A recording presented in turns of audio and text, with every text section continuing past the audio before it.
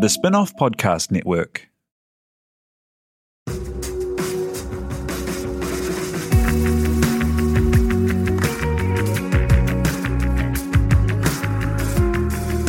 You're listening to Business is Boring, a podcast that reckons it's anything but. Business is Boring is brought to you by SparkLab, offering inspiration and practical advice to help businesses find their edge. To hear more about SparkLab, including details about the latest events, workshops, and business tools, visit sparklab.co.nz. And now, here's your host, Simon Pound.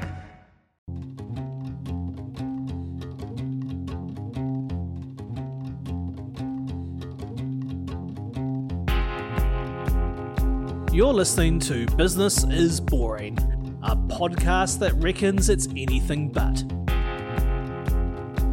Business is Boring is made by The Spin-off with help from Callaghan Innovation.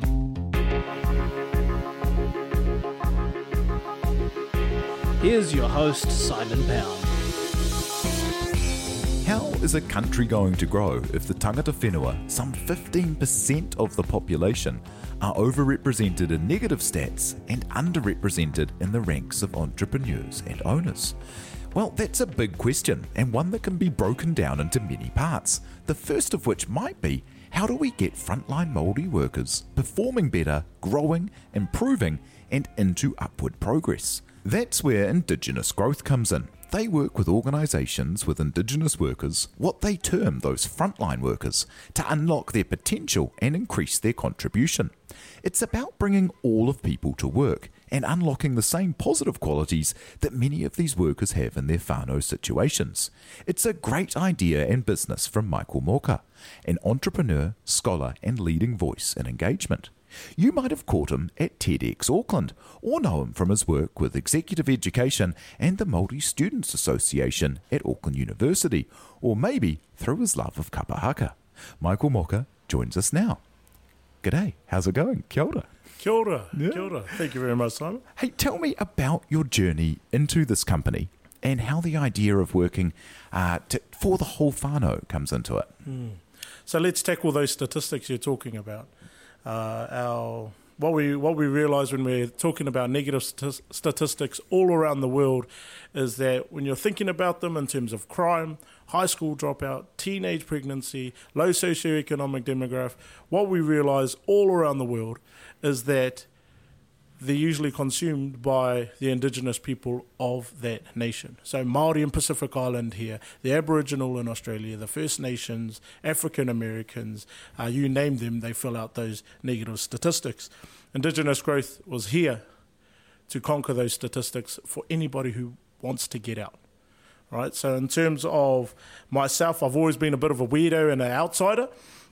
I would purposely go against the grain, even at such a young age, and people talk about their why. My why, although it may sound a bit cheesy, is my family. We are part of these statistics that we talk about, and I wanted to get out this conquering this poverty mindset cycle.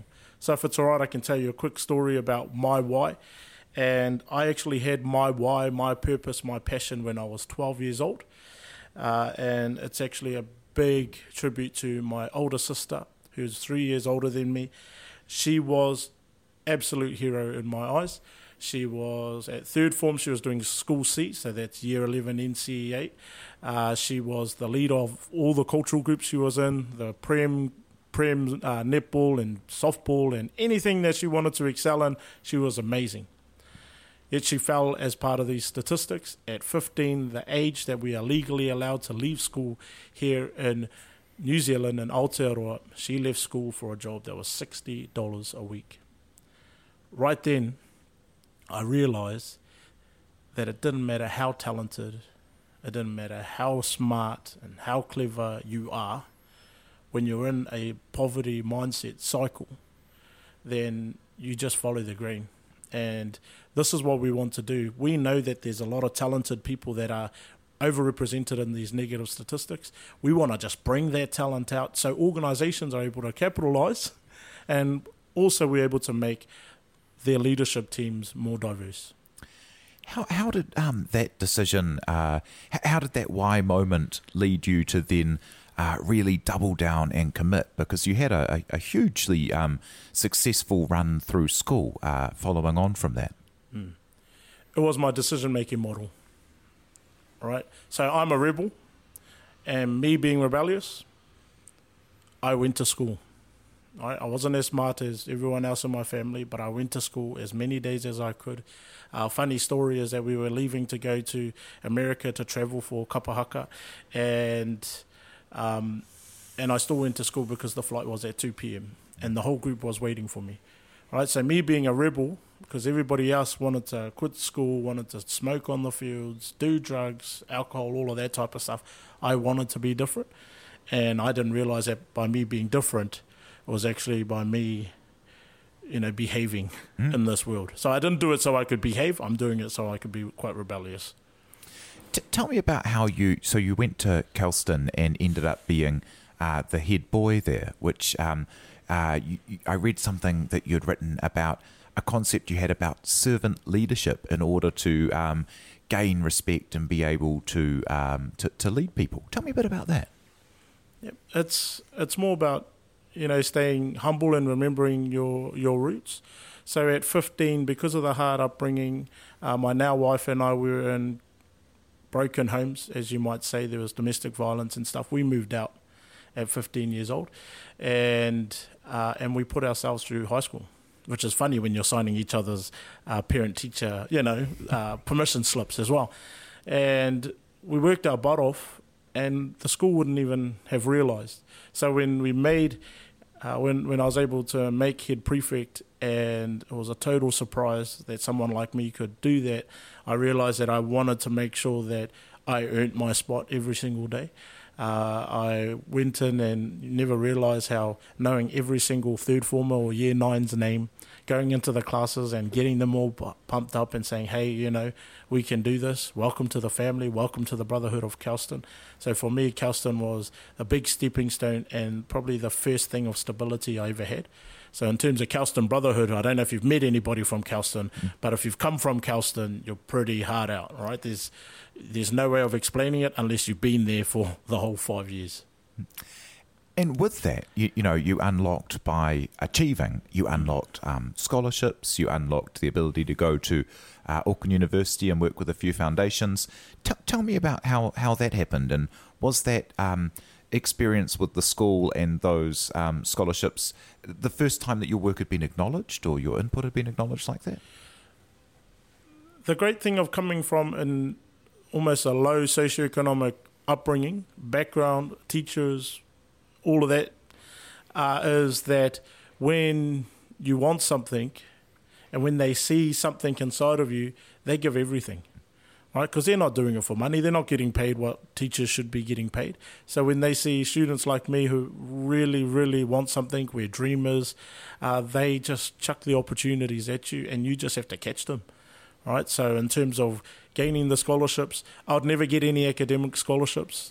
Great story I like to tell is we're auditory culture. I never read a book. Even I didn't read my first book till after I got my university degree. Right, so everyone used to think that I was illiterate or just had dyslexia and stuff like that. I just think I didn't have the focus to read. It wasn't my strength. But we were able to find ways, and the scholarships that I did get were scholarships that rewarded people for being consistent, for having hard work, for stepping up when other people don't want to step up. So things like First Foundation, it's about empowering, a hand up, not a handout. So all of these opportunities came to somebody like me who really wanted to do something that to me was just out of my bubble. And during your time with Auckland University, you got really involved in the Māori Students Association and also with Kapahaka. How important is it to have those kind of environments where you're able to work with other Māori scholars, see other people in a similar position of success when you might have come from a school that doesn't necessarily have as many other students coming to university with you? So it's that whole, used to be a big fish in a small pond, say at Kelston Boys. Then I went to university And I'm thinking, I'm the only one out of my family. I'm the first out of my family. I'm not the last hope. I'm the first hope. I had all of these type of things in my head. And went to university, and then I met a lot more Māori university students just like me. They were the first in their family. They wanted to do it because they wanted to serve their families. Some people wanted to be a lawyer because their dad's in prison. And they wanted to get their dad out, right? Simple things like that. So what happened is that you are who you surround yourself with. And when I found people that were just like me from their families and their communities, we created a family within university. And I, still till today, I believe what makes me different to a lot of my family members is the people that I keep around me. And these people are successful people. So we all knew we were all dreamers when we were at university, but they're successful people now. So we have architects, surgeons, politicians, lawyers, crown prosecutors. We've got all of these people that are just our mates now. And we all came from this similar background, or we had that hunger that realised that our culture is what's making us amazing. That idea of, the people who you surround yourself with, the people that you see yourself in, means that where you can get, you can be it if you can see it. Could you see it when you were growing up? For me, it was about knowing what I didn't want, right? So I didn't know. Like our family, we were 4 families in a 4-bedroom. You didn't know if you were going to eat. There was always bread and eggs and stuff like that. But you didn't know. And the reality is everybody in our bubble was like this. So I didn't realise that other kids that I was going to school with had privilege upbringing, or not, I wouldn't even say privilege, just other things that we wouldn't have, like their own room or food every day or lunch every day. We didn't realise that was a thing because that's your bubble. So for me, even though I didn't see it, I knew what I didn't want. So I had a whole list of things that I didn't want, and from that I was able to calculate what I did want. So in terms of seeing, I'm also the youngest of my dad's children, all right? And I do have a baby brother as well. My dad's children, I'm the youngest, and I saw everything from my older siblings. They were my absolute heroes, my older cousins. They were talented, amazing, but they didn't fulfill their potential. So even though I didn't get all the talents, that's what I keep saying, or the skills or the brains, I knew exactly what I didn't want to do. I didn't want to leave school at 15. I wanted to try get a university degree. I wanted to try get a business, so when I finally do have kids, I can spend time with them, not work 16 hours a day. There were all these things that I didn't want, to the point of no gambling, no violence, treating my wife properly, all of these goals. So that's what I saw, all the things I didn't want. And tell me how that kind of perspective, especially the whānau perspective of seeing these talents that were amongst your family, but that they weren't able to bring to work, how that kind of helped spark the idea of Indigenous growth. It frustrated me, but I didn't know what I could do. Big thing was just to work on myself first and find a way. Then I realised as I was starting to achieve success, my family, the gap started getting a bit too big. My family started thinking that I thought that I was too good for them. I couldn't bring them up, so no matter how much success I had, I couldn't bring them up with me. Then I realised this isn't success, just succeeding yourself. So in terms of family, even when I go into business meetings and they're asking for personas and who do you serve in your organisation, I introduce them to my family and the different things that they bring in and the different potentials. And I say, believe it or not, my sister, my uncle, my cousin, my mum, you have people just like this in your organisation that you don't even realise have this potential to take your, almost their bottom line and increase it. What is it? So let's talk a little bit about what it is that Indigenous growth does, and then maybe we can look at some of the causes that actually mean that people aren't able to bring their full potential into the environments, and what you do to change that. But yeah, what do you guys? What's your kind of elevator pitch? What do you tell someone at the barbecue about what you provide? Yeah, well, that's a difficult thing because there isn't actually anything out there. When I left, there's no clients. I just had that vision. Our vision was to conquer the poverty mindset cycle for any of those people on the front line who want to get out. All right, and as we've started working on it for the past 4 years, we've realised that we help organisations develop the leadership capability and cultural authenticity of their existing staff. Right, so we're talking about creating leaders, using leadership frameworks. Instead of using these ones from America and all these well-researched ones, we're going all the way back to cultural values. And why don't we just use our cultural frameworks as leadership values? All right, so our vision is, once again, to conquer the poverty mindset cycle. So we're not talking about poverty in terms of food, in terms of not having houses and stuff like that, right? There's a lot of services for that. We're talking about that poverty mindset, having all this talent and still leaving school at 15, all right? And having all those skills and can run a whole family when it's times of crisis, can be a leader, mediator, negotiator, all of this stuff, and still being, a frontline staff on casual for 10, 20 years. How do you describe or define that idea of the frontline worker, and how does that then work out who you work with?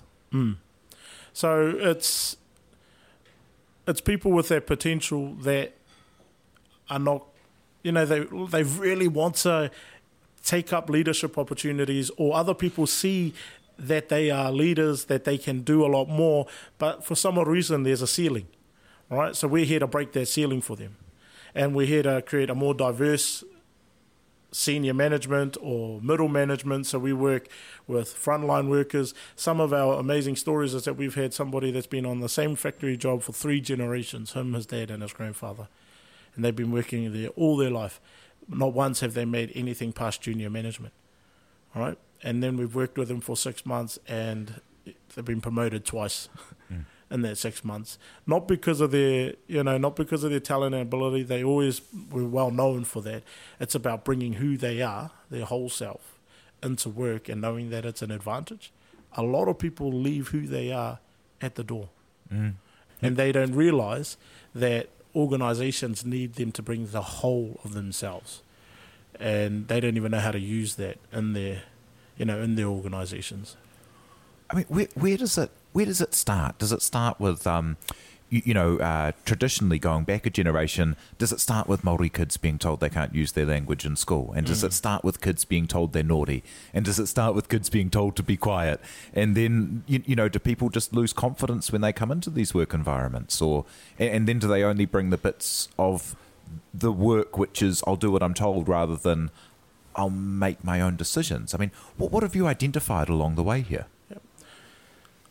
What we've noticed, and especially with a lot of our Indigenous people, so Māori and Pacific as well, is that they see these people in management, and they've seen, and they're not like them, all right? And they're achieving what they think is success, so they're trying to copy them, all right? They're trying to, okay, this person's done this. The reason why they're doing that is because that's what they're inherently strong at, all right? Instead of them becoming their true authentic self and bringing who they are. But you're right, there's a lot of, we deal with a lot of our own people that have, right, so my parents were hit for just saying kia ora. My nan, she was fluent and never taught her kids because it wasn't of value, right? So in terms of the centre of our culture and our knowledge, right now, I never learnt any of that, right? Which means that we're not confident in who we are. And when you don't know who you are and where you come from, then you're always looking for places to belong, right? And you're always looking at who can I copy instead of how do I be myself. So a lot of our stuff is about connecting to your momo, so your strengths, your characteristics, and making sure that in terms of a strengths-based approach, that you can now bring those in and make them into transferable skills, right? So none of this fluffy stuff. It's not just motivation. It's not just confidence, but we use these to practically apply them into your everyday. So not just at work too, because if we can enhance your relationships with your family, we can also enhance your relationships at work. How do you identify the momo, those skills that you're working with? And I saw, and we'll jump to the TEDx talk soon. I really love the point you had in there about the way that a lot of a lot of members will play really strong roles inside the marae or inside an iwi structure or the Waira whānau or whatever, that they don't bring those kind of the leadership roles, the mana they have at home into the workplace. How do you identify that and pull that into work? It's from both sides. So going into organisations and allowing, we're going into those organisations to create an environment so it's all right for them to bring these skills. And a lot of it is to go with our participants or our people that we're serving and showing that actually these are qualities that are useful inside your organisation, right? A lot of them just get a job description and just go through that. A lot of them see other people and go, wow, this person, our managers, they don't go diving, they don't go to the marae, they don't, so because they haven't seen any other examples, they don't realise that they are the example. So we know from both sides there's a gap in terms of expectations, in terms of what both sides can offer, and we realise that we hope that we can be that bridge between that gap, because what we've seen in terms of just purely the results is once these people are truly empowered, then the organisations are trying to keep up. All right. Yeah, how do you... So that kind of cultural exchange thing, to see the other perspective, is so strong. And I guess the challenge is, if you're telling people to bring their whole selves to work, then work has to make space for their whole selves and maybe look at doing things differently to get the most out of people. How do those processes go? And once people start seeing the value, do they roll it out further, or what results have you seen? Yeah, so the results have even exceeded ours. So we would obviously go into organisations and we would sell this amazing dream, all right? And then once we're doing the program, they were even exceeding those. Because all it is there's this concept we have as tahuna te ahi, which is to ignite the fire. Once we've ignited that fire and we've given them tools so they're not just people that are chaotic and just, okay, we can do this and all of that, they can do it with structure and discipline as well. Then they're starting to roll out more. They're figuring out, well, hey, if you're making this big impact we always start off with a Māori leadership program first. They're going, what about the rest of our staff? Because the thing is, we're creating families, right? We thought, oh no, we're creating a cult. They're saying, well, we're creating a movement that a small group of people can make a huge change to their whānau hapu iwi, so to their immediate relationships, to their teams, and also to their organisation as a whole. And we're starting to roll out more programs. We're starting to do programs and saying, well, actually, the values are still universal. We can put all people of all culture on these programs.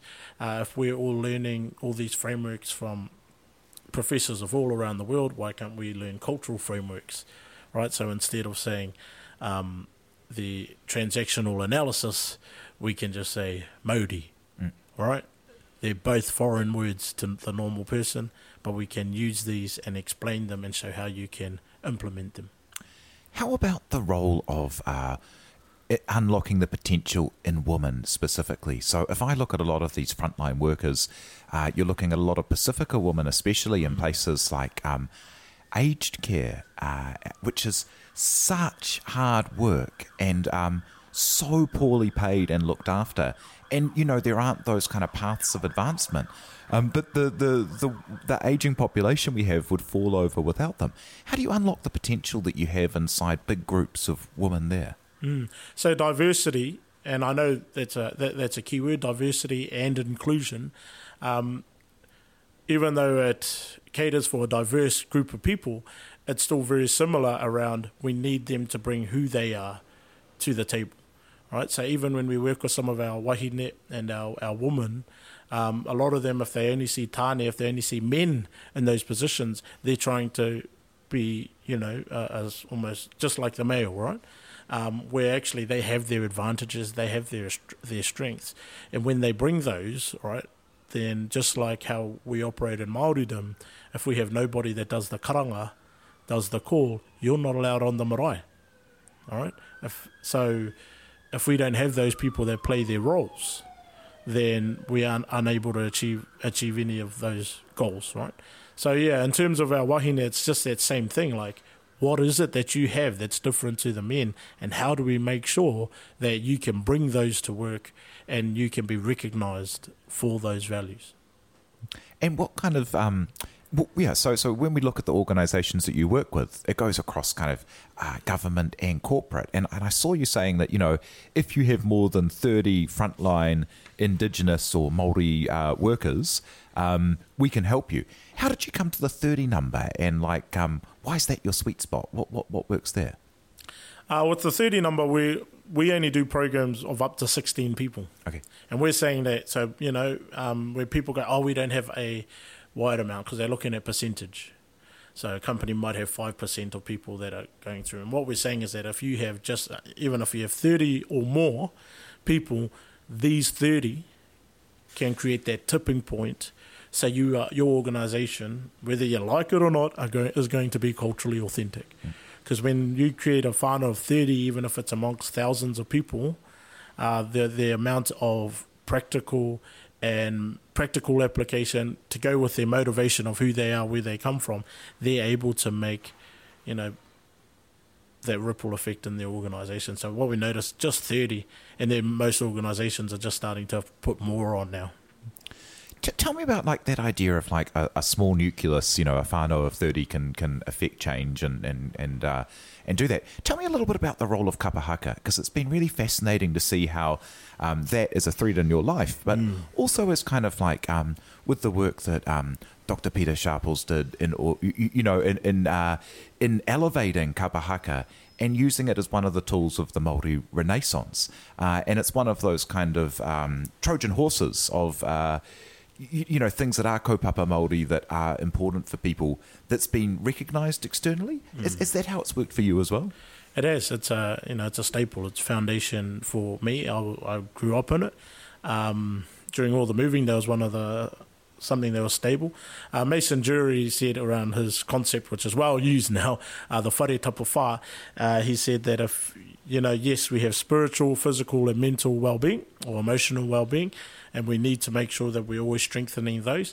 The reality is, if you do not know your cultural well-being, there'll always be, you'll always be wanting more.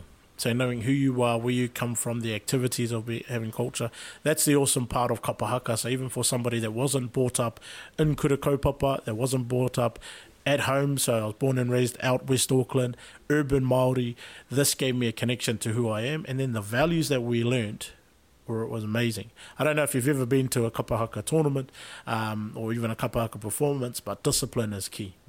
Right, so it's not about how awesome you as an individual are, it's about how you can help the whole team succeed. So whether you're in the back row on the wing, or you're the front row middle, or you're the leader, it's not about how amazing you are, but just simple things like doing the wiri, shaking your hands, making sure that you're fit, making sure that you are able to portray the story. And the cool thing is, during the songs and the waiata and all, the songs and the waiata, they're both the same thing, but during the songs and the haka and the mōteatea, you learn stories. So a lot of my cultural well-being, it was my practical way of applying and enhancing my cultural self. And I was able to bring these into who I am. And sadly, when we were 15, my wife and I, because of this whole broken home thing, we had to give up kapa haka because it's a lifestyle, and we had to choose ourselves and our education. We went to university, even when a lot of our friends were studying and they went to all the kapa haka groups. Man, some of them weren't passing because it's a lifestyle, right? Then starting Indigenous growth, we've never really gone back in. But our love for kapa haka and the realisation that it has given us, that core, that everybody in any organisation that I've been with, they've all said that what makes me different is the cultural power that I bring. Right? And I owe a lot of that to kapa haka. And the storytelling as well, which is in many ways, entrepreneurship is, like Steve Jobs is famous for his reality distortion. He could tell a story and get everyone to believe it, even though it wasn't real yet. And that's kind of the essence of a lot of great entrepreneurship. And how have you found the entrepreneur's journey and how you use storytelling in there? Same thing. So when it comes to storytelling, we weren't big readers, but I was told stories all my life, right? So I only know, that's my best way of learning. And it was very much similar to Steve Jobs, so hoping for similar success in terms of business. Indigenous growth was merely just a dream, all right? Telling people how we're going to conquer the poverty cycle, where the potential is, continuously telling the stories. That is very key. And we hear about passion all the time. And to be able to communicate that passion, and I think the key part of that, just like Steve Jobs, is when he was telling that story, and you'll hear this, when I'm telling this story, it's real for me. I believe it. All right? And when I believe it, then you're going to get people who also believe it. There's some people who don't, and they go away. But you get enough people who can support you because they also believe in the vision, the why, this thing that hasn't even been done yet. And now it's starting to become a reality where a lot of people are starting to hop on our waka, hop on our boat and realize, this crazy guy actually has some substance. And how much of that is the kind of outreach you go and do? The things like the TEDx talk, which if anyone we'll pop it up in the spin-off post that goes with the podcast. Really powerful communication to get that story across. How do people receive it? Well, it was great. In terms of TED Talks and the bubbles that I'm in, they didn't know what TED Talks were, right? So I was working with people on probation at the time, my family, what's a TED Talk? I know in the corporates and university and stuff like that, it was, whoa, this is big. But the fact that I was able to go there and represent my family, if you see the TED Talk, instead of using all these other case studies, I'd use my uncle as a prime example. And the great thing is that I had a lot of people come to me saying, I'm just like your uncle, or we have people like your uncle in our organisation. We've also had organisations or people from organisations call me and say, I've hired these people purely because of your TED Talk, all right? Because they're just like your uncle, they're just like you, and these are the potential, and if we want to grow, this is what we have to do. So to think we're making these changes just off a TED Talk, man, very thankful for this opportunity. Are there words that you live by or things you kind of tell yourself when things get tough? There's this phrase, it's called tuwhitia te hopo. Right, so tuwhitia te hopo is feel the fear and do it anyway. So for me, when things get hard now, I'm almost excited about it, right? Because I know that's what makes me different to everybody else. So when everybody wants to give up or think, nah, you can't go to school, there's no way you're going to be head boy. Why go to university? You don't even have a baby yet, right? All of these types of things, it almost gets me excited now. And so I've put myself out there so much that it's become part of my daily habits. What do you wish you'd known earlier? Like, it sounds like you really snapped into some pretty good decision making pretty early. But yeah, what do you tell people to kind of pick up on earlier? Mate, it's all right to dream. We always got in trouble for dreaming, for being a dreamer, right? So for me, I never lost the art of dreaming, but I had to keep it quiet. You know, you don't learn how to dream during maths. Right, you don't learn to dream during science and all of these, during PE. You're telling people that you want to do all of this, and they go, well, just go to university and get this first, right? Which I still did. So anything that I'd like to say to any of our rangatahi, any of our youth is, it's all right to dream. Once you have a dream, then you have to go for it, right? Then you have to put goals towards it. Don't just dream and then hope that it's going to come to you. Then it's about tuwhitia te hopo. Then it's about feeling that fear and doing it anyway. That's wonderful. Thank you so much, Michael Moka from Indigenous Growth, for sharing your story with us today. We'll be posting up the links to those talks inside the spin-off post. Thank you to Madeline Chapman for producing, and thank you for listening. You've been listening to Business is Boring, presented by Simon Pound. Brought to you by The Spin-Off and Callaghan Innovation.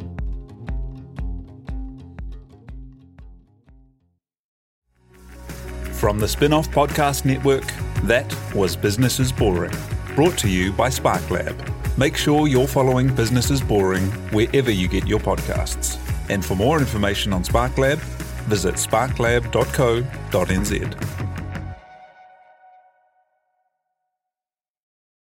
Are you making the most of your KiwiSaver investment? Generate is an award-winning KiwiSaver provider with a track record of strong long-term performance. Making a smart decision now could add tens of thousands of dollars by the time you reach retirement. Book a no-obligation chat with a Generate KiwiSaver advisor today at generatekiwisaver.co.nz/getadvice. A copy of the product disclosure statement is available at generatekiwisaver.co.nz. The issuer of the scheme is Generate Investment Management Limited, and of course, past performance does not guarantee future returns.